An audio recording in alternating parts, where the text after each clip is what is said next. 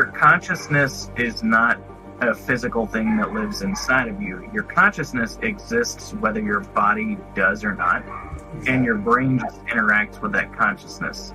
For example, in video games you have to kind of fast travel. So you have portals. The portal breaks the space-time constant, and then they open doors to other places.